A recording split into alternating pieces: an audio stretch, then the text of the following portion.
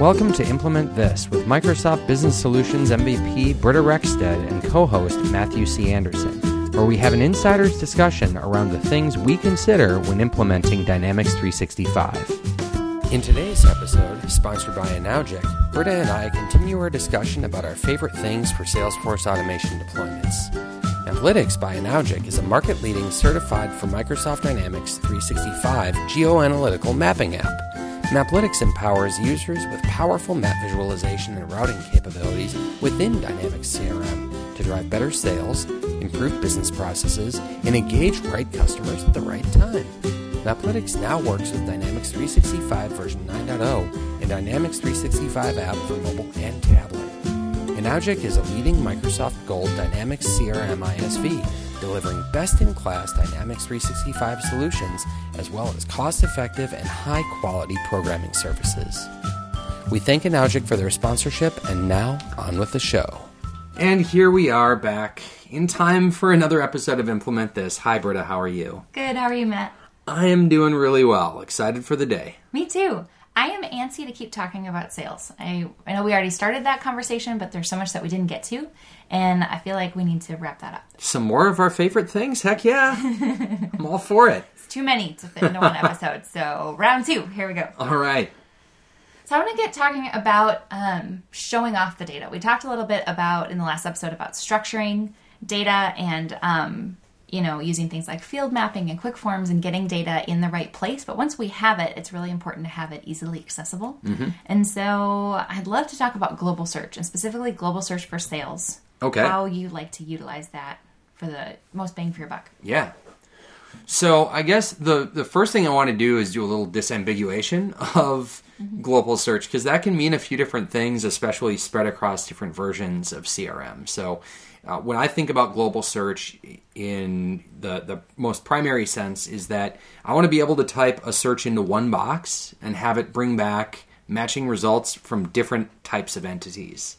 This has been a long time ask from the Dynamics community since the early days, and there have been ISV solutions out there to be able to stitch that together over time. But in 2015, we ended up getting our first implementation of this global search called category search.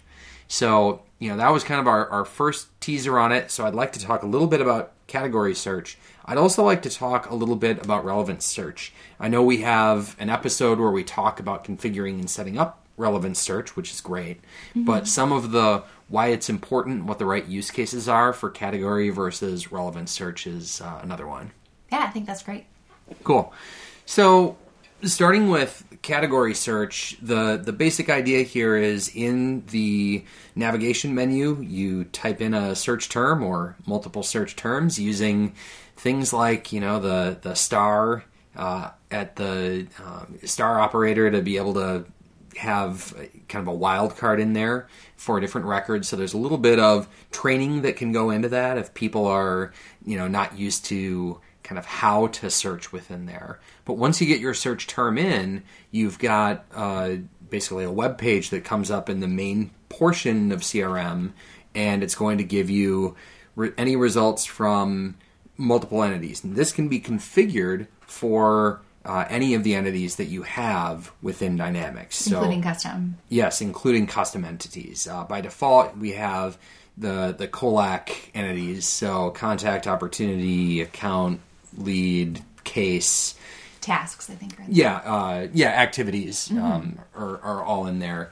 So it kind of gives that, and as a starting point, it's great to have as something, so you don't have to educate a salesperson. Hey, before you go in and put that lead into the system, make sure that you go search your accounts and search your opportunities and search your leads to make sure it's not there. Mm-hmm. That's an awful lot of work to ask a salesperson to do before they go put in a lead.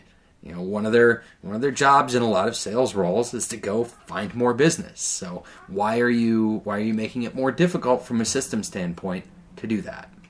It's also important for people who are newer to the system and haven't figured out all the entities yet. Mm-hmm. I used to spend a lot of time in user training, kind of in follow-up training sessions, where someone would say, I know I need the phone number, but I have no idea which of these records it's on. Mm-hmm. And so that can help separate it a little bit so you don't have to have people memorize what entities are for what while they're first easing in. It's a nice beginner tool too. Yeah.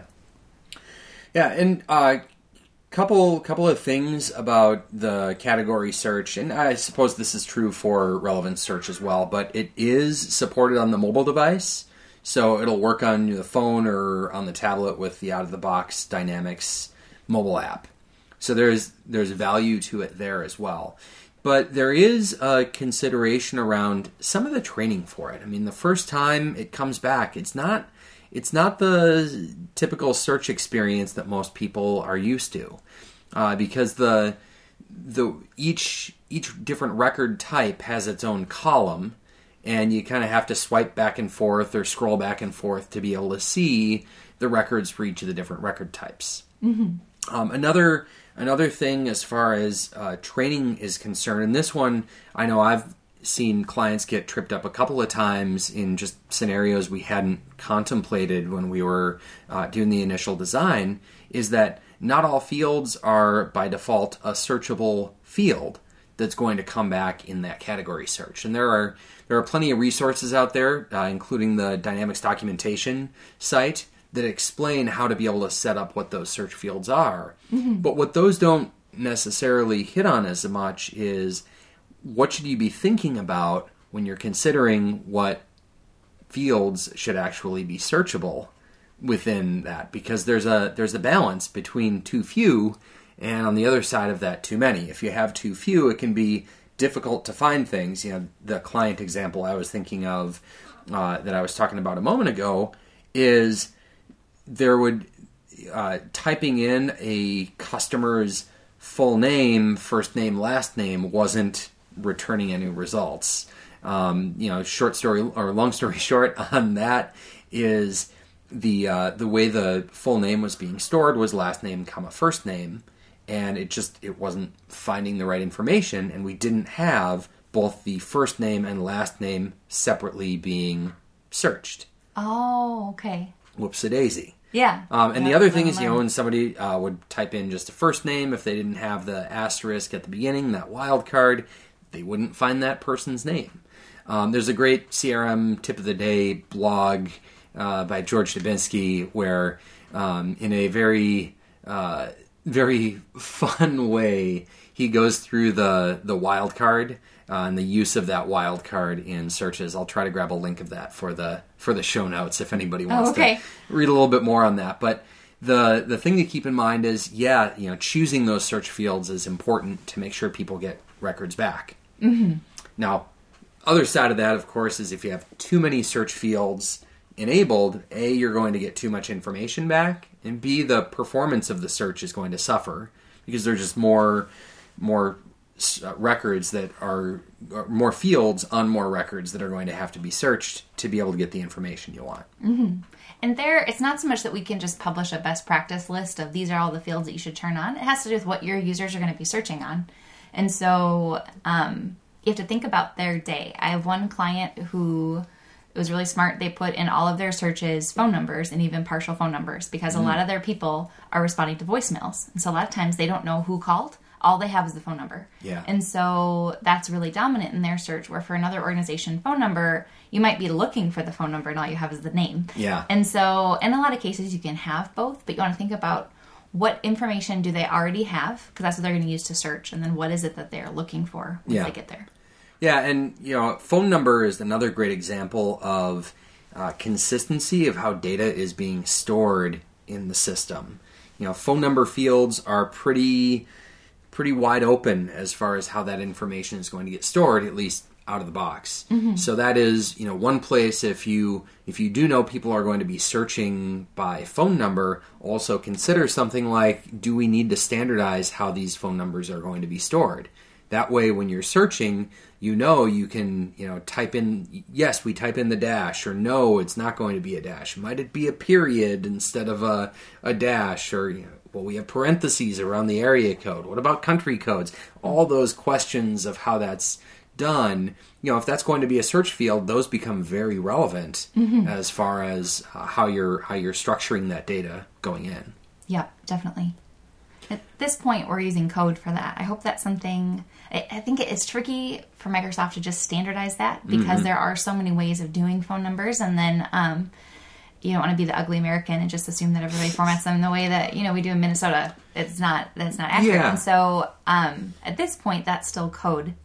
But usually it tends to be code that's worth it. I'm not big on code, and number formatting code tends to be worth it to me. Yeah, and that's one where, especially for those phone number fields on contacts specifically, contacts being one of those entities that is often synchronized with your Outlook, and there it's going to be a wide open field when you're typing it in there. When it gets synchronized into CRM, there can be kind of a power struggle control issue question over, wait, I had the phone number in here in a very specific way, but when it pushed to CRM, it came back and it looked different. I don't like that. This is my contact here, and you can get into some of those types of conversations. So it's another place where that phone number field is a little bit special because of all the different variations, kind of where it can be used, how it can be used, and that integration with Outlook.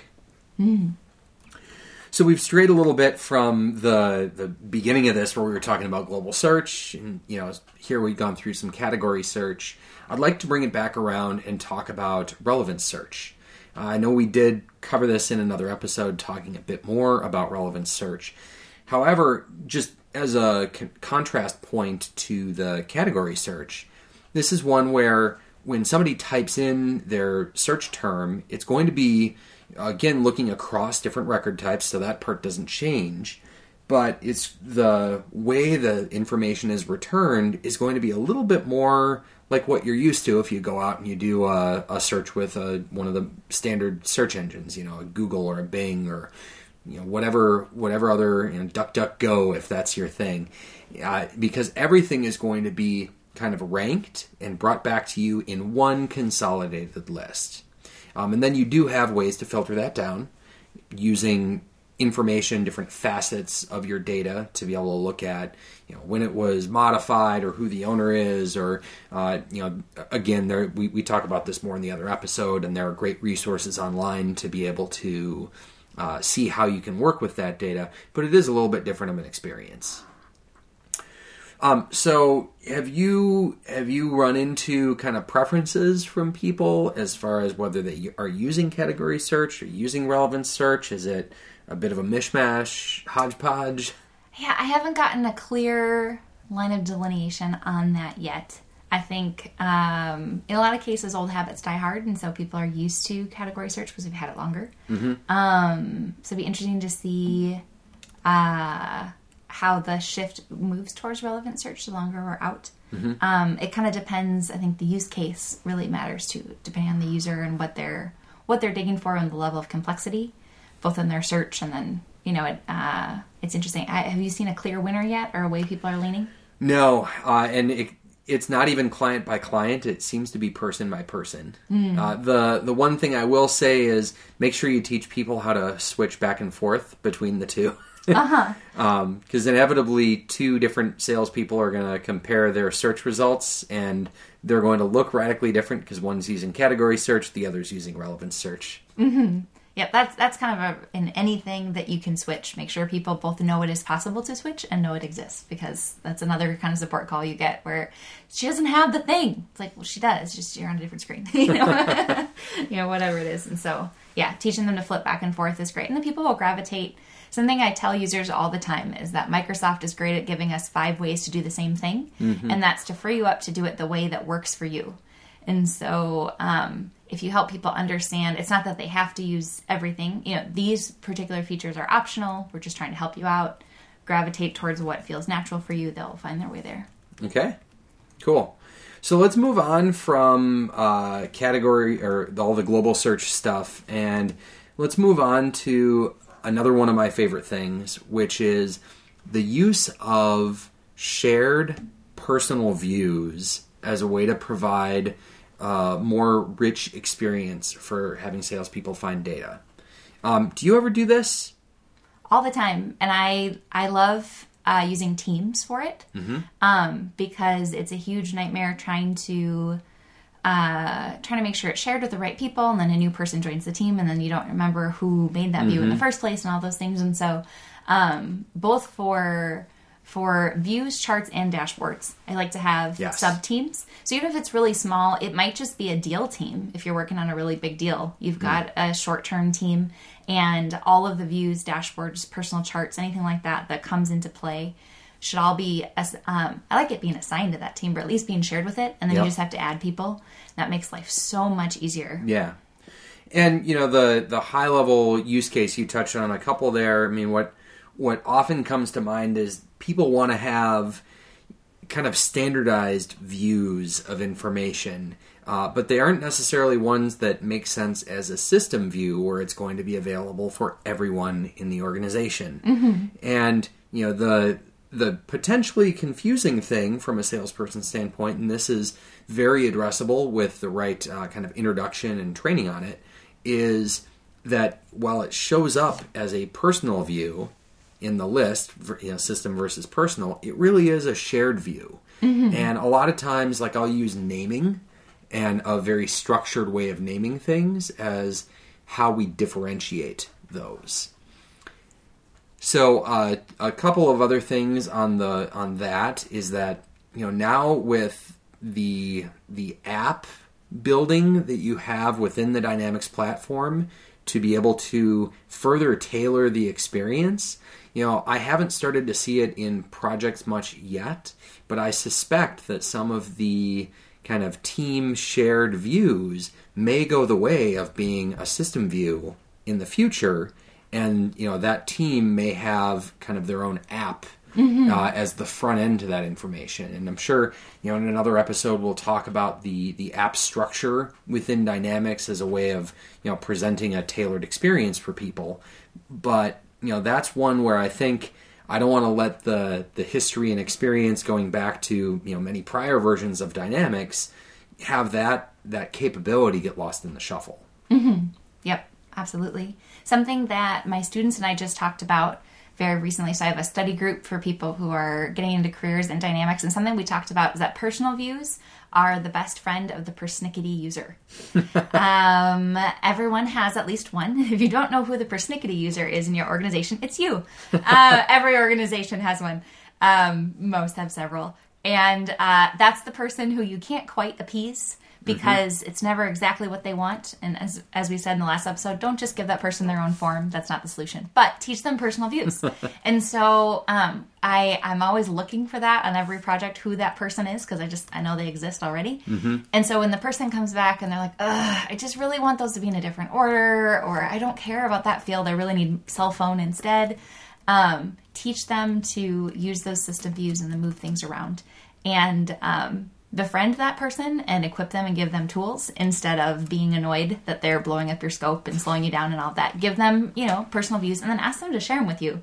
Because a lot of times those people, they're finding the nuance to your process that didn't come up in requirements gathering. And so a lot of times you can learn a lot from those persnickety users as well. But personal views and dashboards are the best friend of those users, because it gives them a little bit of control and a little bit of influence, and love on them and encourage them and appreciate the unique things that they come up with. And it helps turn a lot of things around, user adoption. Yeah, sounds good.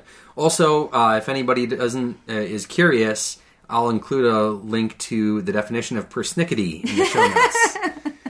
I use that term more than I care to admit, but I have a feeling it may be regional or just... it probably is. Thank you for including that in the notes. All right. So, go ahead.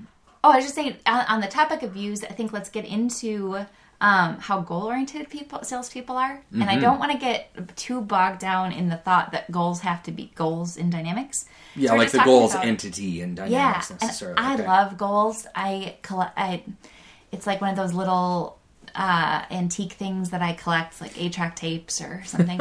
I really love goals. I kind of learned Dynamics on goals. So I'm one of the few people I know who actually really loves writing goals. A lot of people don't. They're a little complicated. But you can use that mentality, even like what we were just talking about in personal views. Personal views can be a great way for motivating goal-oriented people. making dashboards really powerful. Or if you want to expand that a little bit, because, I mean, a dashboard is something you can do today just to help with that sales motivation a little bit.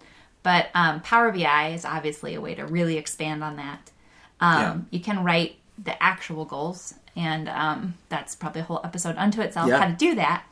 I would love to know your thoughts on using Excel templates for that kind of goal-oriented mindset with salespeople. Yeah. So that's a great way to be able to empower that salesperson for a lot of kind of what-if type of analysis. Having an Excel template that kind of pre-bakes some of the formulas that they might have to flag deals as, okay, if I close, these 5, where does that put me? And if this one slips out and these other one, what do I have to have in there to make up for it? Excel is very familiar territory for people to go through that kind of crunching of information. And it's rather straightforward to be able to put together an Excel template with some of those types of formulas kind of pre-baked in there for them.